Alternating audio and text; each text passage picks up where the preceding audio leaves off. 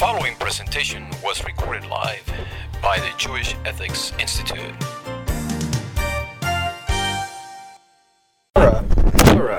So last week we discussed taking LSD at the end of life, and we came out that Rabbi Zilberstein was not happy with it, but Rabbi Yashiv, who is the greatest halachic authority of his times, was agreeable, and he said it was a good thing to take LSD.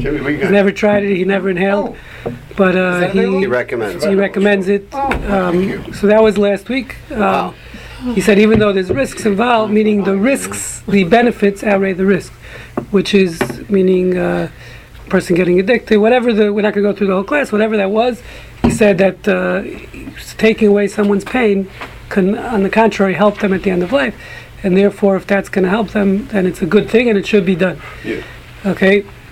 Now it's not as an exciting question. Except that they're cloudy and the right, sensorium but is cloudy. Sometimes being cloudy is they're good. They're not able to contemplate where they're going.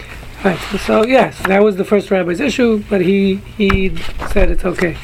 He was fine with being cloudy. So this week we're gonna move. So we can all retire and smoke pot in Colorado. No, he's talking about someone who's terminally of life. Terminally ill. Yeah, well, I've only got another 70 years to live. So that's the end of life. The end of life begins with conception. Yeah. You could start at 119. Exactly. You have 20 years left. Okay. End of life. Rabbi, we got that clear. Yes. We are He's a terminally ill patient who's in major pain. For the And purposes of majorly today, major are we talking the Yes. end of life? Not talking about Yes. just for recreational purposes. That was last week. We're not talking about Colorado. I'm not sure. What? Say it again? You can answer my question for a change. Thank Yes. you. If you ask. For today, are we going to be talking about end of life only or not? Yes. It's all we talk We're about. only talking about end of life. It's easy. Okay. Today's question is because it came up a few weeks ago. I think you brought it up. Someone brought it up about morphine at the end of life, where there's an actual risk, as we know, you give morphine that it can exacerbate the patient's condition, cause him to die earlier and quicker. So that's the question today we're going to deal with. I think we discussed it like a year ago or so, but get into it a little from a different angle now that we know about LSD. So the question is, how does that work with morphine and the inherent risks involved? So we mentioned last week that that pain in halacha is considered an illness. So, for example, we said you could even violate Shabbat in order to negate extreme pain, if necessary. Meaning, if someone's in emotional pain, for sure. Right? We discussed like someone's having a nervous breakdown. There's no question you can violate Shabbat. They're having an emotional breakdown to help them, because again, there's always a danger to their life in many of those cases, of self-harm or whatever the case may be. So you're allowed. So pain is, in a certain sense, tantamount in halacha to physical illness. Okay, there's other proofs we mentioned last week. We're not going to go through all of them. The point being is, but the question really is, how far do you take that? So we say, okay, you can violate Shabbat, but what about risking your life in order to negate pain, in order to get rid of pain? Which is really the question here by morphine, because what you're doing is you're saying the person is in major pain. We're going to give him morphine, and there's a good chance this morphine will kill him. Not maybe immediately, but it could potentially kill the person, cause him his breathing to go down, whatever the case, however morphine works. I don't know enough about it. You guys, I'm assuming, knows more, maybe. Assuming. So meaning there's a good chance that the morphine will kill him. And so the question is, do we say, so normally, let's say in a regular case, as we'll talk about, when it comes to surgery, so if someone's dying and the surgery will save his life, obviously there's a risk. Many of the treatments, there's a risk in the treatment. We allow you to risk a certain amount of risk of short-term life. That means someone's terminally ill, they're going to die without this treatment. So we allow that treatment in order to save the long-term life. Okay, that's usually the way it works without getting into the details beyond the scope of today's discussion. But meaning again, so we sacrifice, or not sacrifice, we risk short-term life for the sake of saving long-term life. Oh, thank you. Right, that's what a lot of surgeries are. First in a bone marrow transplant. Right, so there's a good chance of graft versus host disease, many other problems when you do a bone marrow transplant. but the person is going to die within the year without the bone marrow transplant.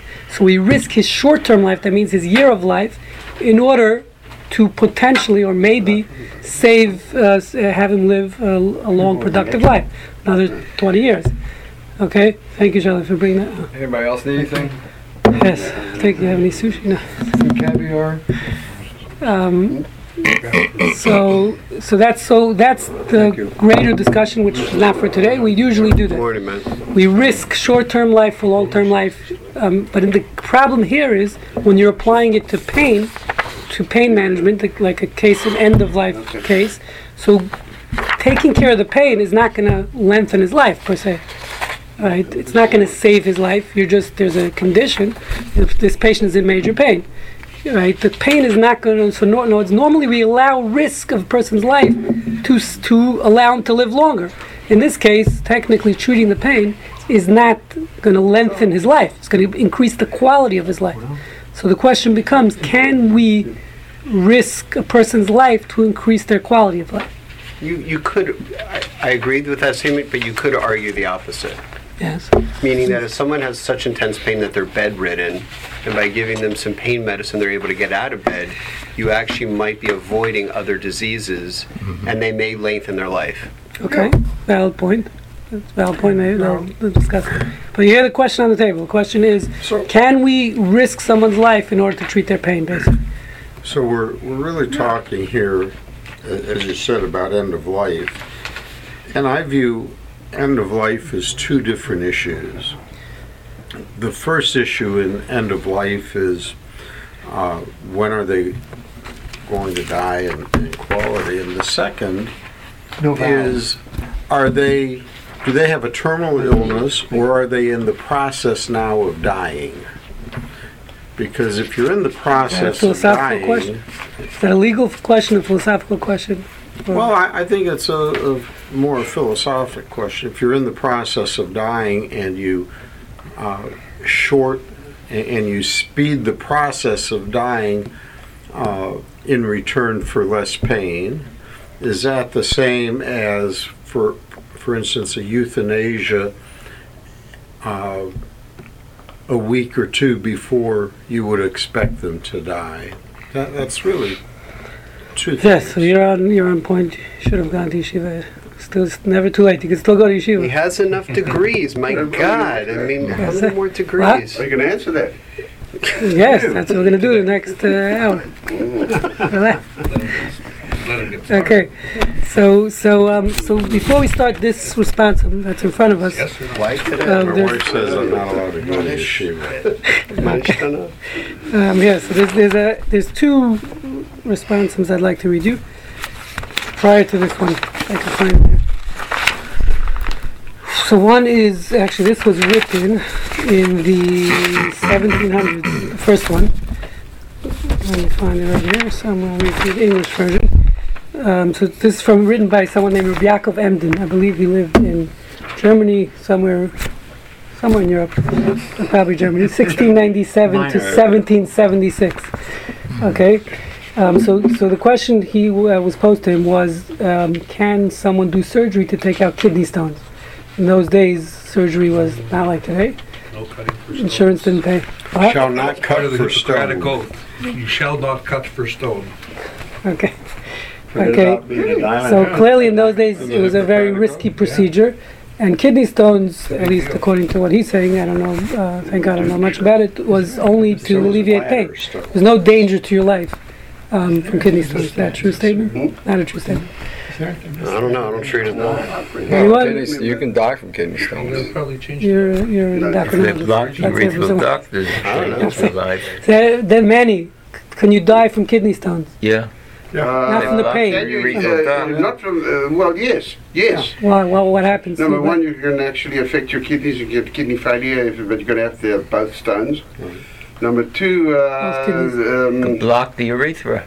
You get an yeah, well, then you're infection. going to get kidney damage anyhow. On one Right. side, you can get infections, yeah. Sepsis. So anyway, in his times, in 1776, Not to mention suicide. When he died.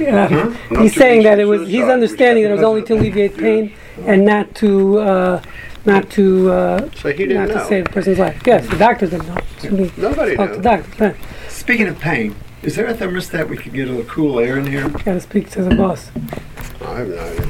Got to speak to the boss. I mean, I don't have. It's all Okay. computer controlled, which means we have no control. You didn't pay your dues. Control over I thought heat doctors or have control. Because they didn't have over anesthesia then, control over some things. or any drugs to relieve the pain, so the surgery You know, probably... Yossi, your question raised another point, which is it's hard to have a situation where the only issue is pain versus relieving of pain and putting someone's life at risk. There's always some other complicating medical condition, usually. Trauma may be the exception. But alleviating the pain is not necessarily going to treat the complicated medical condition. That's the point. Agreed. So that's the case we were questioning. But in this case, okay, let's for argument's sake assume that he is correct. But if you're in a situation where relieving pain is going to put the patient's life at risk, it almost always implies there's something else going on, by definition. Yes, there's no question. Yeah, of course. Including But this again, guy's case in the 1700s. I don't think that's a good example, because in this case, the surgery to relieve the pain, I think, is more dangerous, to the guy's life than any complications from the kidney stone. That's what he's That's the saying. question, right? Yeah. Okay, so let's see what he says. I'll just In read it to you those quickly. days. In those days, yes. He says, "Aval yesh shebochrim b'safek nefashis." There are those that, again, there's Rabbi Yaakov Emden, he died in 1776. "Aval yesh shebochrim b'safek nefashos." It's not on your paper. It's not on your Oh, paper. Sorry. perfect. Kedei lahatzil. He might mention it, but I just wanted to read it in the source. Kedei lahatzil atzman miyisur and kashin, to save themselves from extreme pain. K'oson shemotzum natzman lachtoch, that give themselves over to be cut. Mipnei even shebekis, from a stone in the pocket, which I think refers to kidney stones, ubegid, or in the organ. Kiss means the scrotum, I believe. Gid means the penis. The chatzat hakolyos, hakloyos, hakoevoson, and they cut the kidneys that are hurting him a lot. Umaod bitzar kasha kemaves rachman litzlan, like pain of death. God have mercy. Uleila manichenos and lasos becheftzam b'li mocha, and these people let the doctors do it without any protest. Achmas shekama pamim no shem v'nirpim. Sometimes the surgery works and they get healed and it relieves the pain. Mikol makom halulim yesh lem lachush la'atzman. These people that's relevant to have to be careful. Because she'ain sakana b'kev, any pain that does not have a danger associated with it, lo shaper avdi afilu b'chol. You're not doing properly even during the week. Meaning, forget about violating Shabbat. Lo, he says, you're not doing properly by risking your life to alleviate that pain. Lo hutter li kanis adam atzmo b'safik sakanas nefashos. We did not allow a person to enter into a questionable loss of life. Afalpi, risk of life. Afalpi shaharbe also came in Italy, even though many people were saved by this surgery. Many people do get their pain alleviated. It doesn't give you an allowance to put your life in danger. To put the patient's life. Well, he's referring to the patient. Don't go for the surgery. You're saying your life. Yes. You're doing the surgeon. You're doing the patient's Yeah. life. Gam Rabbeinu, Gam Rabbim Saru Karvu Misasan Aidei Achatach. There are many that died from the surgery. Lefichach lo hutter legamri afil b'chol. Therefore, the surgery is not permitted even during the week. Meaning, forget about violating Shabbat, even having the surgery during the week. So he's clearly seems to be implying that putting your life in danger just to alleviate pain is a problem. Okay, risking your life. He's not giving numbers or percentages, but he's just saying. 1700. Yes. It could be There is no numbers. It's a qualitative answer, not quantitative. Yeah. Well, it may have been based on quantitative issues, but we don't know. It's prior to evidence-based medicine. Aren't we all still there? Yes. Will always be. Will always be before evidence-based medicine. Yes. So, one Further second. studies are needed. So that's Rabbi Yaakov Emden. So now don't jump to conclusions yet. Then we have another response from Moshe Feinstein, and I'll read it to you if I can find it here. We've read this one before. While you're This was looking written for in that, 1972. Yes. Can you properly pray to God and do mitzvahs when you're in pain? That's a very excellent question. We discussed this here in the past, most poskim say you're exempt from mitzvahs when you're in pain. real pain. I mean, if that mitzvah is going to cause you pain, I'm not talking about emotional pain, like Ron. I'm talking about People with kidney stones that say, oh God, oh God, oh God, oh God, oh God. pray. So it's a good question now for today's session. There are those who say you are obligated, depending on what level of pain, etc. So it'd be another rationale for visiting the sick and doing a mishbera. If they really can't really pray because they're in pain. okay. So Moshe Feinstein has a tshuva. The topic is, again, this actually, he's not talking about specifically morphine, I don't think, but he says, Binyan, the name of the tshuva, it's a very lengthy response, and we're only going to read one paragraph. It's like 4 pages long. He discusses, written in 1972, about risking your short-term life in order to live a long-term life. Okay, so meaning having some type of treatment which will risk your short-term life. So he says here, he says whoever the questionnaire was, and he doesn't, it says with the questionnaire, but it doesn't say what the question was, how he doesn't pose this question in writing here. He says the role from a mumchim, that the expert doctors amru shem yishka v'mita v'lo yelach, if he stays in bed and doesn't get out of bed at all, he's on bed rest, yachal lichios od kama shanim, he can live for a number of more years, bilini tuach, without any surgery. The surgery is going to help the Yichya Osan Hashanim. He'll be able to live those years below tsar, without any pain. So meaning whatever this case was, I don't know, I didn't read the whole response, whatever the case was, this patient was bedridden, and he's going to live, the doctor says he has another, whatever it is, year, 2 years to live. If he stays in bed. But if they do a certain surgery on him, he'll be able to get out of bed and have a much better quality of life. So it's just a quality of life issue, but it's not going to treat his underlying illness, and he's still going to die whenever they think he's going to die. So he's still going to live the same amount of time. Yeah, but it's a quality of life. Meaning the question is to do surgery here to increase the quality of life, but you're not saving his life. Okay? I think you have to consider that's the question. Similar type question. Did they say that the length of life was not affected? Yeah, as I just said. He said, the same amount of years, below tsar. The same. Without any pain, and he'll be able to get out of bed, go to work, have a productive life, kamel kol adam. Okay, that was his question. I think you have to assess the risk of the treatment, because if the risk is more likely to cause death. Right, so that's a different question. What the numbers, the statistics, we're not getting into that. That's a whole different question, which we discussed in the past. We had many sessions on that. How much risk can you take, even for physical illness? Here we're talking about the more, as he said, the more philosophical question of, can you risk your life at all, forgetting the numbers? Can you risk your life at all just for quality of life purposes? That's the question. That's really the question on the table. It's a very different question, meaning over there's a question of, you have to weigh the benefits versus meaning when you're dealing with life versus life. Right. Again, it's short-term life versus long-term life, so that's a different question, and that you have to deal with numbers, and we discussed that many times, different opinions, 30%, 40%, 50%, what risk you're allowed to take in order to lengthen your life, real life. Here, it's just a question of quality of life. So, Moshe Feinstein answers, in this case, he says, he says, it's obvious, in my humble opinion, sha'asur la'asot nituach, it's prohibited to do the surgery shu b'sakana, which will cause a danger to life. Shimlo yala b'tov, because if the surgery doesn't work out, yamut. The person's going to die. B'shvil safek, only for a doubt. Shim yala yafa, that if the surgery goes well, yichyo sanayam below tzar, that I'll live without pain. V'tamani al mistapik b'zeh. He says, I don't understand how you could even pose such a question. It's so obvious. That's what Moshe Feinstein says. So again, he says clearly, you cannot risk your life. We do not allow you to risk your life for quality of life purposes. Okay?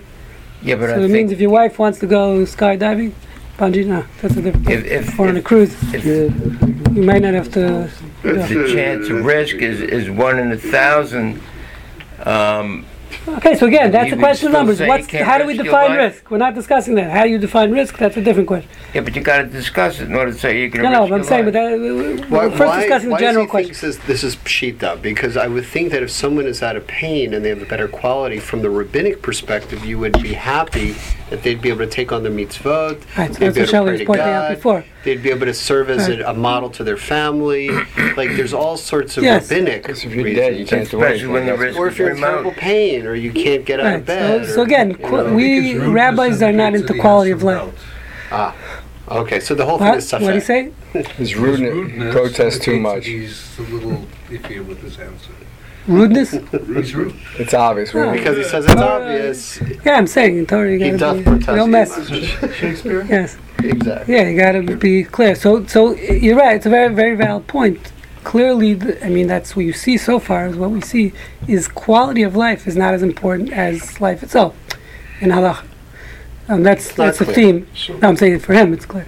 For Moshe For Feinstein, him, it's clear. clear. Right, right. Every So you and I surgery not has because- got its risks. 100%. So again, that's today. According For to that, example, unless the you kidney guys do stone numbers. issue today wouldn't be a question. If Obviously, you go into numbers, It's a- you can't do any surgery. no. That's what I'm saying. There's a number we get. We're not Depends on the discussing surgeon. numbers. No, what I'm saying. Come on. What I'm saying is, listen, Manny. We're not. That was Alan's question. We're not getting into the numbers. Of course, this is what's something called a negligible risk, right? Today, anesthesia used to be 25 years ago.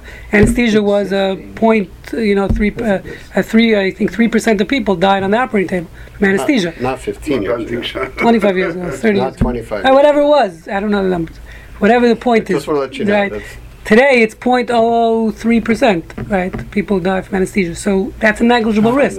We're not discussing numbers here. This class is about the greater question is: does quality? Can you ever risk your life, whatever the numbers are, whatever that threshold that we define risk at in halacha, which is questionable and it's not clear, but there are of course different opinions. Whatever that threshold is, can you go over that threshold, meaning risk your life for the purpose of quality of life, not for the purpose of living longer? That's the question. I think conceptually what he's saying is quality of life doesn't count for very much because if That doesn't count for risk. It doesn't override life, the Yeah, risk yeah, to life. especially now because conceptually, if you take the other point, which is quality of life, enables you to risk your life, then the next argument is, well, can I take my life because the quality of my life is so poor? And he's rejecting this argument that quality of life is on the same plane as life itself. That's what I hear. So now, so by the way, basically, the risk. Can a nice Jewish boy ever be an aesthetic surgeon? that's actually part of it. Really, we discussed that in the past. So that really it's a similar question to cosmetic surgery, where you're doing surgery with their inherent risks in the surgery, depending on which body part you're doing. But there are many risks in most body parts, in order just to enhance your dating or make your husband happy or your boss, whoever, or get a So that's a similar question. It's a good point. Risk today is 1 in 100,000 healthy patients What, dying from surgery? dying from anesthesia. Right. Yes, it's negligible. So that halachically is negligible. Are those your data too? It really, That's just the OR. it really That's the changed with internet. pulse oximetry. I'm sorry? It really changed with pulse oximetry. Oh, I'm sure, but that's the current thing. Yeah. Can you risk somebody's life in order to enable them to do more mitzvahs in the same time period? That's a weird talk. No, you're not allowed to risk your life for any mitzvah. You can. Can you risk somebody's life to do surgery on somebody? No, I'm saying you cannot risk your life for any mitzvah. Anyone knowing that's prohibited. It's prohibited to risk your life for a Except the mitzvah. big three. Yeah, I'm saying so you can't put yourself. If there's any mitzvah that puts your life at risk, you're not allowed to do that mitzvah. It's a mitzvah not to do the mitzvah. No, but can I operate on somebody to improve his quality of life to enable him to do more mitzvah? That's what I'm saying. I don't think so. Meaning, if there's a risk involved, depending. It's obvious, Russ. What kind of question is Oh that? yeah. If there's a risk involved, then you cannot. Meaning, someone's arm can't put on tefillin. His arm was amputated. You can't sew it back on just for the purpose of putting on tefillin. Well, he's in a lot of pain and he's. Oh, so that's something else. Well, Oh, no, I'm saying that- we're talking not about quality of life generally, but specifically performing mitzvahs. It would sound. I would not allow it. Someone would ask me that question. It doesn't Same sound. as- Yeah, but so now I want to explain that. So it would seem from this, now getting back to our morphine question, that the same would apply there. You cannot. All the morphine is doing is alleviating the pain of this patient. It's not treating the underlying illness. So technically, it's just a quality of life issue. It would seem like from these two responses, from the Mark Tzia, the Rabbi Yaakov Emden, and from Moshe Feinstein, it would seem like it would be prohibited to, if the morphine is endangering the person's life, you can't give it to him. But I think there's a key difference. Heartless. A lot of halacha sounds heartless. That's No, our the job. rabbis. I'm not talking about halacha. Okay. A lot of rabbis are heartless. Follow through when it's their turn. Of course not. So once again, let's finish the. We didn't give the answer yet in the middle of the same. Follow through. We didn't- These rabbis that are giving that They do. information that Most you rabbis do can't follow. get rid of pain if it's just to get rid of pain. When it's their turn to be in God forbid. God pain, forbid. Shouldn't wish it will on anyone, even a they rabbi. Not take pain relief. Yes, you shouldn't wish it on anyone, even a rabbi. Can you answer that question? Do you know if? No, of course. I know Rabbi Yashiv, who ruled that he can't risk his life. He ruled before he can't have certain aortic valve surgery. I think. What was the Aortic aneurysm. aortic aneurysm? And he was 93 when it happened. And they asked him when he came to, could we do the surgery on you? He said, no, I rule you can't. Even though other rabbis said you can, and he said he can't do it. He prohibited from doing it on himself. And he actually lived for another 15 years. Just got lucky. Yeah. The issue is not can you treat pain at all. That's not the issue. The issue is can you Yes. treat. Of That's course not the not. issue. Yes, the issue is not pain. With that, The issue is by treating the pain, you're going to kill the patient. It's a good chance you're going to kill the Can patient. you That's a treat big pain question. to the point of shortening their life? Yes, exactly. give a little Yes. bit more medicine. Oh, of course and you you're a little can. bit off in blood pressure medicine, you could create problems. Yes, so those are negligible That means risks. you can't do anything No, for those are anybody. negligible risks. We already discussed. Because you're always- Numbers are, listen, those are negligible risks. Everything has a risk. But some risks are negligible. Listen, you're not listening, Valerie. Some risks are negligible. And therefore, in numbers, it's not considered a risk. Okay? So that's the point. So of course, you can do a lot of things. What we're saying is, specifically in risk our lives morphine, every day. we're discussing morphine, where the morphine will kill the patient 90% of the time if you give enough morphine. That's the case here. So specifically that case. We're not talking about taking a Tylenol when you have headache. Okay? Which has risks in it. You can give morphine with a negligible risk of death. Yeah. You can Yes, give of course. oxygen. 100%. You can do whatever you can to treat And the that's pain. okay. Question is where you know it's going to foreshorten the Yeah. life of the patient. That's the case. Did we're you talking. guys ever do this? Because I did it. Yeah, I've done it. I mean, I did I it. did it many We- times. No, we gave enough morphine to kill the woman Yeah. because she was in such pain. It was unbelievable. I actually have a lot of experience with this. With elevated morphine levels? Yes, like just because giving enough? back in the day, survive the morphine? and Russ might remember this and others, before we had good drugs, one of the treatments for pulmonary edema, the standard treatment was morphine. right. So we were pushing morphine all the time. I did it to my own mother when. No, but I'm talking about giving morphine like enough that's more than IV fluid. I'm telling you, we used to put Yeah. when people wouldn't respond, you just give them more morphine. Yeah. We had no way. We had no way of knowing when we were going to kill them. I've treated pain to the point where I knew that it was shortening them by days. Oh, I mean, we knew this woman was going to die. It was terrible, but like, what? Right, so this is, yeah. And if so someone's this is standard screaming case, in yeah. pain, like, what do you do? So now, so yes, yeah. yes, that's exactly the problem. So now I what's thought so we had heart actually by taking her pain away. heart and I've legal done is it. not the same, as we know. Legal and heart is not. Right, Rabbi Feinstein? We're on that? kinder to her. So It's obvious, Russ. I wrote him a postcard that said Pshita. So now, so the question is again, so again, seemingly from the Rabbi Yaakov Emden and from Moshe Feinstein, it would seem like it's problematic to give the morphine in that case. So before we start the tshuva, the responsum, which will allow it, according to most, in most instances, I want to explain there's an inherent difference between this case and the morphine, between Moshe Feinstein's case and Rabbi Yaakov Emden's case. In both those cases, we're talking about surgery where the result of the surgery will be immediate death. If the surgery fails, if it doesn't do what it's supposed to do, so there's a good chance of immediate death on the operating table. Okay, the morphine case, in most cases, unless you're literally killing them, you're giving them enough to commit suicide, that's something else. We're not talking about that case. We're talking about you're giving them morphine, which, like you said, could foreshorten or may foreshorten and probably will foreshorten their life. Knock a few days off, they'll die earlier. Okay, so that's different. You're not killing them with your surgery, meaning over there you're doing an action of surgery which could cause immediate death on the operating table in both those cases, both for Moshe Feinstein's case and in Rabbi Yaakov Emden's case. In the case of morphine, that's not what's happening. You're treating them, and there's a chance that this treatment might cause the shallow breathing, which could cause a lung infection, which then could foreshorten their life, or whatever the case. I don't know enough about. But you write the order. Yes, but I'm saying there's a difference. I'm just pointing out I'm contrasting those two responses of Moshe Feinstein and the other one, which prohibited to the case of morphine, meaning it's not a clear proof to our case. That's my point, is because the circumstances are different. It's not immediate death. Okay? One is which, potential as you know, execution, the other is potential death by 1,000 cuts. Is one way. Okay, but there's a difference, as we'll see, between that. So now let's look at the response. Okay? So now let's see what the rabbi says. Right, you were given enough morphine to kill him. Right. No, you don't. Okay, so this is a response from. Am I in the right thing? Keep giving morphine until they quit breathing. It's PR. And they offer you to share it with them. So this is a response from Yitzhak Zilberstein. Let me just find it in the book. I apologize, on the left side it's cut off just one word, which is better than I can make it up.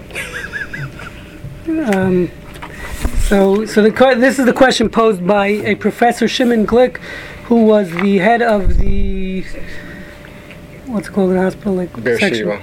Endocrinology. I know Shimon Glick. Oh yeah? Okay. Yeah. So Rosh HaChativa Pnimit, he says. Internal. This time he was internal medicine. This was written in 1979. Okay, Beit Cholim HaMerkazi L'Negev, Be'er Sheva. So he's the hospital in Be'er Sheva. I don't know what the name of the hospital is. Doesn't say the name. Just says the main hospital. What? Be'er Sheva. Okay. Bar-Ilan, I think. It's a medical school. No, not Bar-Ilan. You mean the other one. You don't mean Bar-Ilan. You mean Ben Gurion. Ben Gurion. Yeah, thank you. Bar-Ilan, Ben Gurion. There's a big difference between those two. Yeah. Starts with a bet. Okay, so he says again, this was written in 1979. L'chvod Rav Shlita, whoever the rabbi is writing it to, and we'll see who the rabbi actually was, I believe, of Shlomo Zalman Auerbach. Yeshnam Choli Sartan, so he spells out the case here. To run anyone who wants to follow along in the paper, in Spanish. Yeshnam Choli Sartan, there's a patient who's ill with cancer, Hanimtzaim B'sof Chayim. It's the end stages of his life, or her life, it doesn't say. V'sovlim misurim kashim biyoter, and they're suffering from extreme pain and suffering. U'mibchina rufuit ein la merape, as from a medical perspective, there is no way to treat them. Ba'olam harfui mikubal, it's accepted in the medical world. Shecholim elu mikablim zrikot lehashkatat hakevim, that these patients receive shots in order to calm their pains. Kigon morphine ukadam, as morphine and etc. Shehem and similar drugs. Shehem tachshirim ya'ilim me'od lashkatat kevim, which help immensely to quiet the pain, to calm the pain. Or got cholim, and to calm the patient. Ella, but, big but, in quotation marks, which is some type of expression, alya v'kotzba. I'm not sure. Alya, I believe, means the tail, means like the fat part of the animal, but there's a splinter in it. So it's some type of Yiddish expression, Hebrew expression. I'm not familiar with it. There's the tail with the splinter in the ointment. I guess something like that. Kimat betuach, it's almost sure she'atrufat halal, that these medicines mikatzrot et chaye cholim, foreshorten the life of the patient. Limrot she'eno nitenet lematara zu chas v'shalom, even though they're not necessarily being given for that purpose. Of course, your assumption is you're giving it to treat the pain, but he says it's almost 100% that they're going to foreshorten the life. Second paragraph, hasiba likitzur hachayim aideh morphine. So what's the discussion here? It says the reason to shorten the life through the morphine. Cholam elu chalush me'od. He's explaining the medical aspect, how it works. He says cholam elu chalush me'od. We're talking about very weak patients. V'lachei mosifot hatrufot, and now by increasing this drugs, lachlish et omek utkifot haneshima, which decreases their breathing, their strength of their breathing. V'az oleh hasikui, and that allows other causes lisvuchim b'marechet haneshima, for other problems with their breathing. Dahainu the daleket reot, specifically says an infection, the daleket, which means I guess infection of the lungs. What? infection of the lungs, meaning the decreased breathing level caused an infection of the lungs. Does that make sense? Yeah. Li'itim krovot, and many times ma'aveh daleket zu et hagorem hasofi lemos. This infection is what causes their death. So basically, you're giving them a drug which will decrease their breathing level, which in turn will cause them some type of lung infection, which causes their death. Lidati, this is the doctor talking. Im nerach seker v'nishave es totzot hatipul b'cholim shekiblu morphine. If you do a study and you on the effects of patients like this that take morphine, lumat cholim shelo kiblu, as in contrast with patients, the control group which did not take morphine, barely, it's clear to me shetotzot hatmuta, the outcome of the study, b'karev cholim mikable morphine hi agvoa b'yoser. People who don't accept morphine will have much lower rates of mortality, or well, they're all going to die, as we know, sof chaim, but meaning they're going to live much longer. If they don't get morphine. Yeah, the patients without the morphine, he says, in that study, will live longer. Maybe you'll just seem longer because they don't have the morphine. Okay, let me finish the question, then you'll ask. Limrod kol ha'amur le'el, based on everything we stated previously in my question, lo matzati rofei hamoneh yada milas morphine. I have never found a doctor who holds back from giving morphine. Right. Lemanakal, for the community, for the patients, al sivlo shel cholim, for the pain of the patient. L'chein avakesh ledat, I'm asking to know, ma omeret halacha b'shel hazu. What does the halacha say about this question? Yes. Mm-hmm. Eddie. Well, didn't we study this with the Yes. We studied rabbinic everything. students praying over the Rebbe, and the Right. housekeeper tosses the vase Yes. from the... Yeah, so that's a big difference there. They're just praying. The difference between praying and giving You're active here. Well, and actively that was killing the the patient. morphine of the era. Maybe a good, very valid point. There are those that say that stopping to pray is tantamount to pulling the plug in that situation, meaning they want to bring a proof in that story to pulling the plug. So you're right. The purpose of But prayer we is don't. to extend life. No, but we spoke about it here. I don't know if you were here. We talked about that with the ventilator. That was like a ventilator. Exactly. Right, So, so- meaning Yeah. stopping to pray is the same as taking them off the ventilator. That's what So- it's pointing so out. how... Maybe. And that goes back to the question of, is this patient in the process of dying? So you're foreshortening them, like pulling the plug, by giving them enough morphine to ease their pain, even if it foreshortens their life, like pulling the plug. Is that applicable, or is this really different? I fail to see the difference. Now that's very different from somebody who has a painful cancer and is going to live for 6 months or a year, and you give them enough morphine to kill them because of the pain. That's euthanasia in my book, which is a whole other issue. But if they're laying there in pain dying, isn't that more akin to the ventilator question and the throwing the vase down than Right. So again, first of all, not the risk of I hear life? you loud and clear. First of all, not everyone's on your level of faith that believes prayer is so powerful. That's number one. Number two is there is a difference here, if anything. Meaning the way in your analogy, again, here it's less of an issue even, because over there that's instant death. Taking someone off a ventilator you're killing them, like you're saying. It's a matter of minutes. Sometimes they breathe for Yeah, okay. another day. Right. Okay. But in most cases, it's 2-3 minutes or whatever it is. I don't know. So but as opposed to here, we're saying there's two things. One is here, you don't want to kill them. You're treating them in order to help their pain. It's a much lesser level. If anything, it's not as complicated as that. Because here, your goal is to treat their pain. Your goal is to treat them, and pain, as we said, is an illness in halakha. The only thing is the side effect of your treatment could foreshorten their life. So if anything, it's a less of a question. It's a valid point. A better comparison with his analogy would be if the hospital hired a vase dropper who dropped the vase behind the doctor and who startled him, pushed the plunger in all the way. That would be the same thing. Yeah. Especially if it's a heavy vase and hits them on the head. Which they have. They call utilization review. Rabbi, the death panel. I'm going to say this is a very interesting question because he's introducing the issue of evidence. He's saying there's evidence that if you take a large number of people like this guy and you give them morphine, you increase in mortality. Yes. I'm willing to bet the rabbi says, so what? That's not relevant to this particular patient because we don't really know what will happen to this particular patient. So much of what we're dealing with here is subjective. Pain is subjective. Evidence doesn't necessarily apply to one specific patient. So yeah, but I think it's a fact. I mean, again, I'm just a layperson here. It's a fact that morphine kills patients.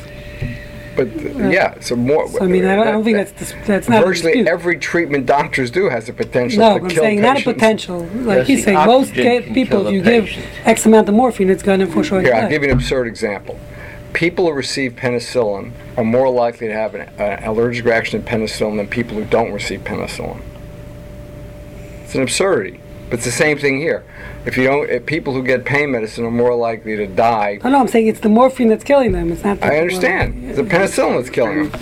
But the whole concept of treating people for fear you might kill them is interesting, but not particularly relevant, even if you have this data, because you yourself drew the distinction between execution and death by 1,000 Yeah, okay, cuts. so This is not an yeah. execution. This is Okay. different. This is gets to the heart of medicine. The thing is, it can be execution. You have to distinguish between Right. administering morphine for the purpose of shortening life or administering morphine for the purpose of relieving pain. Yeah. With the incidental expectation that it'll shorten Right. life. But not just Yeah, incidental. Different from giving morphine Yeah. to... I don't know that many people would have the intention to kill with morphine. I think Well, it's first I that the would be idea is to surprised. relieve the pain, That's extremely knowing rare. that the amount of morphine you're giving may in Extremely fact rare. kill Many them. of what they give it. But it's the To kill them, original they intent can't. is the pain given- control. Not going to write And it then in with the in chart, understanding- but- Oh, that you're going to kill a patient. That it's likely that they're going to die. Yossi, do the rabbis But- differentiate between lengthening life and lengthening the process of death? Yes, that's a different question. Again, now we're not talking about that's literally at the end stages of life. You're not allowed to do anything to the patient 6 weeks. because that, even if you're trying to help them, could lengthen their life or lengthen their death. Sorry, lengthen the process of death, which we don't allow. Meaning, if a patient's dying, literally the end stages. I mean, talking about throes of death. You know, so then we're not supposed to touch the patient because Right. then you might lengthen the process of death. But that's not this case. Okay, so everyone's correct there. Well, now we're gonna show you. just what, one more thing. It'd be absurd if he says you can't do this because think of all the situations with sick people in ICUs and everywhere where you could say the same thing about almost every treatment you do when a patient Yes, is very but sick. the difference again there is we're saying in most of those cases, you're treating their physical illness. So that you're allowed to. That's a separate class. Here we're just talking about quality of life. That's the question. That's why this question is different than so all many the cases, last class. quality of life is the issue, and you I'm can't saying you most couldn't treatments treat is not them quality. because it's extraordinarily common. You couldn't treat people because when they're very sick for Right, fear that's that you what- might that's what- kill them. that's Yeah. what, But Shelley, you could also That's what you were use saying thresholds. before. You say he's Meaning agreeing with you. Below a certain I don't threshold. agree, but he's You exactly. accept it. But when you know you're going to prescribe 100 cc's an hour of morphine or 120 cc's an hour of morphine, they're going to die. They're going to die. But you're going to help them with their pain. Again, even then, it's subjective. I mean, that's a lot of morphine. Well, I'll give you an example. My own mother, she's a pulmonary edema, is a young doctor, and he didn't know what to do. I said, let's give her some morphine.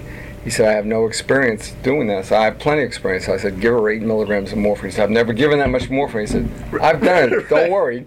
My own mother. No, 8. To him, he thought I was killing her. But I'm talking about Yeah, hundreds 800. of- All right. I'm talking about a lot every hour. I hear you. That's a That- threshold. There's some universally agreed upon number. Correct. This will kill them. How long they've been on morphine. No, I Right. understand they build up a An tolerance, but alcoholic nonetheless. eight is like fishing in the ocean. Okay, so let's go move on to the answer. Tshuva, where it says on the bottom, bold letters, Tshuva. We have to all do Tshuva. The answer is, Sheila Zu, Nishlecha Lemaran Hagon Rav Shlomo Zalman Auerbach. This question was sent to Rav Shlomo Zalman Auerbach, who was, at that time, he died around 15 years ago, maybe more, in Israel. He was one of at his time, he was the leading halachic decisor. You should know Vinati. Shimon Glick is a bioethicist, by the way, as Yes, well as yeah, an I know. endocrinologist. Maybe we can bring him and speak. V'natik reshit es tshuvato. First, I'm going to quote this rabbi saying, I'm going to quote his response, the Professor Shimon Glick. Tosefes Hesber, and I'll add my explanations in parentheses. So he says like this: Hoel v'yisurim. We're in the last paragraph on the first page there. Hoel v'yisurim kashim heimod l'adam. Since pain and suffering is extremely harmful to a person, v'yef shel sovlam, and most people do not have a very high threshold of pain. Kamosh amru chachamenu b'mesechtes ksubas, as the rabbis explained in Mesechtes Ksubas, a fascinating Gemara, which I did not have time to look up. But basically what it says, there's a famous story we talk about in a lot of the liturgy, Rosh Hashanah Yom Kippur, other places, of Hananiah, Mishael, Azariah, that they were thrown by Nebuchadnezzar, Iraqi leader at the time. Nebuchadnezzar, how do you pronounce it in English? Nebuchadnezzar. Okay, sounds good. And he took these three rabbis at the time, and he asked them to bow down to a certain potential idol. They refused. He threw them into a burning furnace. Okay, and they miraculously survived. Very famous story. So the Gemara says there, fascinating thing, that if they would not have been thrown into the furnace, and he would have tortured them, they would not have been able to survive from the torture and the pain. Okay, so meaning. If they say that again. Let me read it and make sure I'm saying it correctly. So he says in parentheses, he says there, Ilu Nebuchadnezzar miyaser b'yisurim.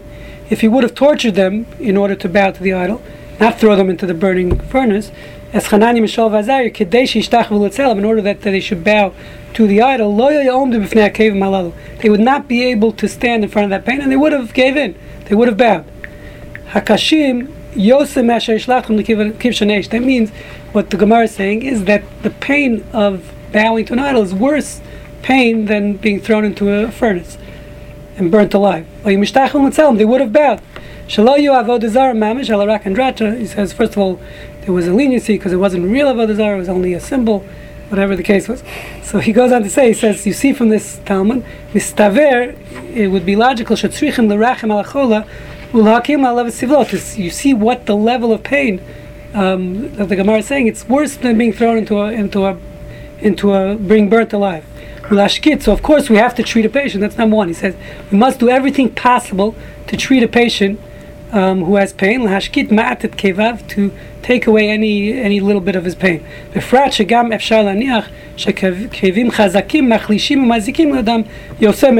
is a very important statement. He says that pain can hurt the patient also, meaning physically, meaning it's not the pain. The pain can exacerbate the illness because the emotional state of the patient who's in major pain, they give up on life, whatever the case is, and therefore he says that in itself can do more harm. The pain itself can do more harm than whatever medicine you're going to give him to treat the pain. Implying it could shorten your life?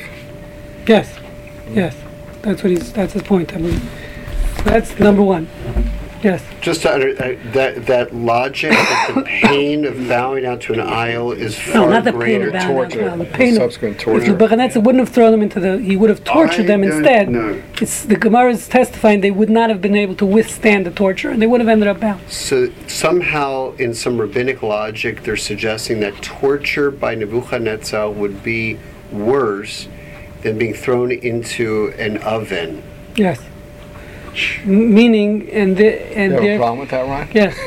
Yes. One is He's saying torture. One is pain. One is a quick death, and one is pain and suffering. Extended torture, which, as we know, Guantanamo Bay. It's an interesting argument that nothing has changed in Iraq. This is true. The names have changed. Yes, the names. You're referring to waterboarding. Okay, so he says like this. So he goes on to say on top of the page here, so that's number one. So he's saying that sometimes the pain itself can be worse than the treatment. So you're worried about the treatment. The pain can also exacerbate the illness and therefore shorten his life. That's number one. It says, this is again Reb Shlomo Zalman Auerbach speaking. It says if the chola is recognizable, meaning I think he means he's conscious, chushbani, of course, if you're going to give him this morphine, he says you have to ask him first, meaning, and explain him the risks involved, and ask him if he still wants it. If the person's unconscious, obviously you can't ask him. But he's saying if the patient is conscious, says Rav Shlomo Zalman, you need to notify him about it, inform him. If without this he knows his situation. Even if he doesn't understand his situation, how dire his situation is, it's permitted to give him the morphine. We find in the Gemara in Sanhedrin. Okay, I'm going to skip this part because the Gemara is too convoluted. But basically, saying there's another obligation of a haftal reach kamocha to treat someone who's in pain. And I'll skip down the 3 lines before the end of that paragraph. In this situation in front of us, every patient is going to be begging to get rid of his pain, even though it harms him. So you can assume that he would want it. Meaning, if the patient's unconscious, he can't answer, you could make the assumption that he's going to want the morphine. Because any patient that's in such pain is going to be begging for this treatment. So why need he consent at all then? No, because then it's his meaning. If he has the ability to make the decision, of course you leave it up to him. If he says, "I'd rather live longer and not be treated for my pain," that's his prerogative. It's subjective. It's his prerogative. He's just saying, if you don't know what the patient wants, then you can assume that he does want it. That's it. That he does want what? That he wants the morphine, even though foreshortened is left. If you're in enough pain, regardless of what they say, do you want it or you don't want it, you are going to say you want it because you can no longer think rationally. That's his point. It's like a epidural. If your pain is high enough, you no longer are rational in their thinking. It's like epidural. Although these women saying, "I don't want the first birth." They say, "I don't want an epidural." Until it happens, and then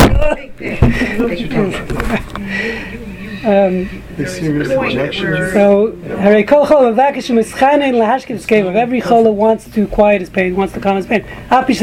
Even though it will harm him, as you're saying, I think you're 100% correct. They're going to want it. That means we can testify. That means it's a classical Talmudic term. That means we don't need witnesses to testify. We don't need studies. We can testify. The assumption is, it's a clear assumption, that it's good for him. Because even though he can't answer in this situation, whatever the case is, he can't respond to the question, but we can respond for him. We can testify that it's best for the patient to give him this medicine. Okay, so even though he cannot respond, and he goes on to say in the second paragraph, can move on. And this is where a very important caveat. He says it's obviously understood that this is all in the situation that the intention of the physician, Hamazik is a trufa that's giving him this medicine. The purpose is only to calm the pain, to quiet the pain. Meaning, and not for the purpose of foreshortening his life. Your purpose is to kill him. That, of course, is going to be a problem. We're not going to be happy with that. And this might cause the end of his life. This is a very interesting thing here. There's a concept in halacha, mostly relevant to Shabbat. That means, if there's a concept called the Gemara talks about something called psik reisha. That means, in order to violate Shabbat, you need to have intention. Also, it's not enough. If I woke up in the middle of the night and turned on the light, okay, so I wasn't thinking. So that's not a real violation of Shabbat, technically. Well, that might be shogeg. I didn't realize it's Shabbat. But let's say, for example, I'm dragging my picnic table in my backyard. You're not allowed to dig a hole on Shabbat. When you drag after a rain, you're dragging your picnic table. It's going to dig a hole in the ground. It's going to make a furrow. Right, so since my intention wasn't to do that, so I didn't violate Shabbat, even though I made a furrow.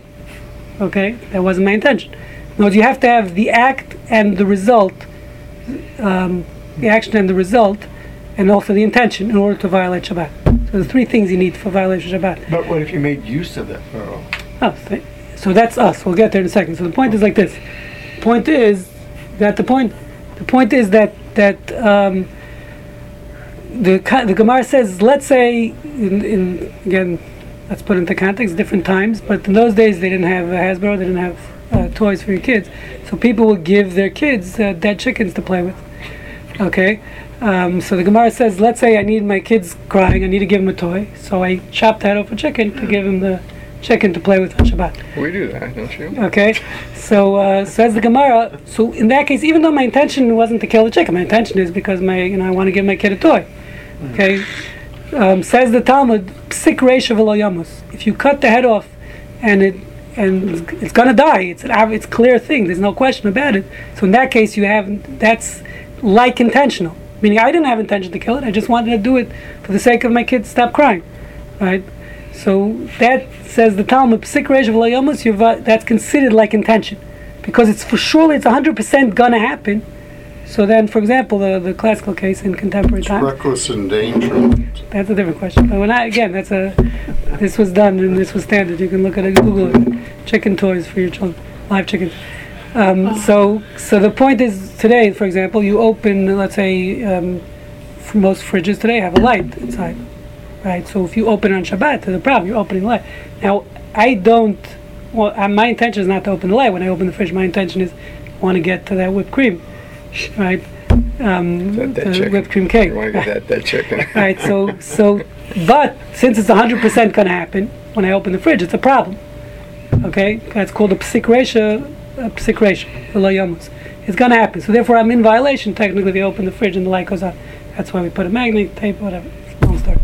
You have to buy Shabbat fridges. GE has a whole line of Shabbat mode fridges. It's true. How do they work? Jews control the world. No, they have a mode. You press it and the light separates the circuit. Yeah. KitchenAid, even Samsung does them now. Even the Japanese do. There's an Australian. Also. Australian. I'm sorry. Duck, There's another brand that's Australian. You don't care. That does that. The kosher. Yeah, no, a lot of them are kosher ones. So the what am I getting at? I don't know. We don't know. So okay. So now there's also, but there's something called psik reisha v'lo nichale. That means, so let's say take the light in the fridge. So now my intention is to get to the whipped cream, not to open the light. But at the end of the day, the light is a good thing. It's the middle of the night, and you don't want your wife to hear you sneaking to the fridge. You're gonna die, right? So it's gonna help you because the light. You want to keep the lights off, but you're gonna see what's in the fridge. So that means the psik reisha it's not my intention, that result of the light going on, but it is helping me at the end. Okay, similar to what someone said. Let's say I used it first for my benefit. Now, but let's say it's lo nichale. That means it's not for my benefit. Or I don't even want it to have, meaning it's not helping me. What would be a case? Let's say the case of the table, schlepping the table in your backyard. I don't want holes in my garden, my lawn. So in that case, it's for sure going to happen after it rained. I'm going to make those furrows, but I don't want those furrows to happen. It's not just, and it's not benefiting me on the whole. On the contrary, I do not want them. That's called lo nichale. Okay, so he's applying that here. That concept is when I'm giving the morphine, even though technically it's a psik reisha, so what? My intention is not to kill him. Who cares? It's sure we're saying it's 100% cases when you give large amounts of morphine, it's going to foreshorten the patient's life. So it's a psik reisha in essence. Literally, in this case, you're cutting off his head. Right? It's going to happen. It's 100% going to happen. So he says, but it's lo nichale. It's psik reisha. He calls it a psik reisha lo nichale, meaning you don't. Not only it's not your intention, you don't want the patient to die earlier. Necessarily, I'm not sure it's true. But, 7 stages. But he's saying, right? So he's saying, so he classifies this as your intent. When you give the morphine, it has to be you have to be sure that your intention is not to kill the patient. Your intention is to help the patient's pain when you're giving it. But more so, he says, even though it's a psik reisha, it's surely going to happen that it's foreshortening his life. But it's lo nichale. That's not what you're not benefiting from foreshortening his life. Okay. So that's what he points out. Kavanati baskarat inyan shel psik reisha hi rak al derech hamlitza. Of course, he's saying it's not exactly analogous. It's just what hamlitza means, just to make the analogy. But it's not really the same. In other words, the halachic principles don't go with the same, because that's really a Shabbat halacha. So, so now let's just do a few more minutes. We'll have to continue next week. Kavanat Tagor and Rav Shlomo Zalman Auerbach. So now this Rabbi Zilberstein explaining he's going to try to rationalize what the other rabbi said and why it's okay. So he says, Kavanat Hagor and Rav Shlomo Zalman Auerbach Basafazu. What does he add with this last thing of psik reisha? Okay, so he gets into that whole thing. We don't have to do that. But he says it does say important thing. 1 second. No, because normally this is a very important thing, and I think you mentioned this before, Russ. Meaning, when it comes to murder, intention doesn't make a difference. If I killed someone, of course intention makes a difference, but it doesn't make it less murder. I still, as far as it's a lower level of murder, as we know. There's manslaughter, there's I don't know all the levels of murder. Okay, so there's different levels of murder. So intention will just change the level, but it doesn't make it not murder. At the end of the day, you're killing someone, even if I knew I was going to kill him with this act. So that's what he points out here. He says he's trying to explain this last point. He says he says the reason why psik resha, that principle, is not really relevant here practically, and it's only an analogy. He says because at the end of the day, murder, whether I benefit from the murder or not, is irrelevant. If I'm correct. The saying is, I don't want him to die. Very nice, but you're killing him, right? It's like the mafia. I didn't want him to die. I just wanted my money. Right? That's irrelevant. Why you killed the person? Whether you want them to die or not. Right? That's not relevant in murder. So why would it be relevant? In the movie The Big Easy, where they bring a guy who just killed somebody. He said, I don't understand. I've stabbed him plenty of times before. He never died before. Right? It's the same sort of thing here. I've given him morphine plenty of times. I never died before. He says, Im lo tiyeh l'rtzono, and even if it's not against your wishes, v'lo mischaven lo, and that's not my intention. God can yischayv misa. It's still capital punishment. If I knew what I was doing, my action was an action of killing. So even if I didn't want him to die, but I knew my action to kill him, it's still capital. Dugma naheg adoris adam. He says a driver. What? You would have done a better job and not get caught. So you're basically calling it murder, but we usually distinguish murder from killing as to whether it's justified or not. Murder is an unjustified killing, because killing in itself isn't necessarily a sin if it's in war, if it's in self-defense. So my point is that killing justified by the circumstances surrounding it of the pain? So that's a good question. So is it murder or is it a justified killing? Or manslaughter? You think about... No, but we obviously if it's any of those, it's going to be a problem. We have to get it totally out of the realm of murder. Otherwise, it's always that's his point. But saying murder is murder, killing someone. There's no, of course, there's such a thing as justified killing, but in this case, it can't be manslaughter, it can't be anything, because all of those would be prohibited just to alleviate someone's pain. The question is, how do we get out of it? That's what we're trying to do. Yeah, but think about it. If you have the guy chopping wood, and the axe handle flies off and kills somebody behind him. That's totally unintentional. There's certain liability there too, but it's not murder. When you start chopping wood, you had some intention to make some wood for some good benefit. The wood's going to die. The tree's going to die. And you had no intention of killing some guy behind you, but you did. It's the same thing. You did not intend to kill this guy. You had some good purpose in mind. But over there, your act, and then you're right. There is a certain analogy to that. Meaning, but over there, your act was chopping down a tree. It's meaning there was nothing murder in it besides the fact that the screws were loose on the. Guy who died. No, not only pleases his neck. Meaning, there's nothing. I'm chopping down a tree, and there's no reason that should kill someone. Here, I know it's going to kill someone. Right? It's a very big difference. It's meaning it's like a psik resha. Even though your intention is not there, I know the result is going to be murder, or not murder, killing. Potentially. Someone's foreshortening of someone's life. I know the result with this giving the morphine is going to foreshorten someone's life. So it's very different. Over there, I'm just going out to happily. I thought in the past, when we come to this court of deadlock, the answer's in heaven. In other words, we don't really know how God views these particular cases, because your intention wasn't to kill him, but in fact you did kill him. So that, but again, how do you mediate that? My point here is, and that's what I think Shlomo Zalman's point is, normally you're right. If I'm doing something totally different. I'm chopping down a tree. It happens to kill someone. There's no intention. There's nothing. Even there, the Torah still says some form of liability. City of refuge. But here, the case is, it's going to foreshorten his life. That's not your intention. Your purpose is to get his wallet, or your purpose is to alleviate his pain. That's what he's saying. That's not necessarily a heter. Just because if I know the result is going to foreshorten his life, and it happens to be, that's not my intention. My intention is to alleviate his pain. That's not necessarily a heter. No, it's not that different, because the risk is only more apparent in this case. it's more apparent that it's a riskier situation than chopping wood in the forest.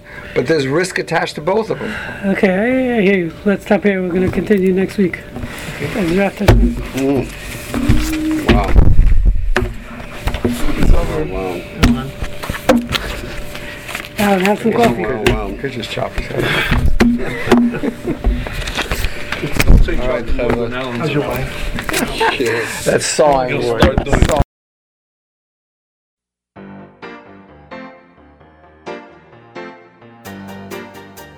You have been listening to the MP3 project from the Jewish Ethics Institute. For a complete selection of our lectures, please visit our website at j-ethics.org. Shalom.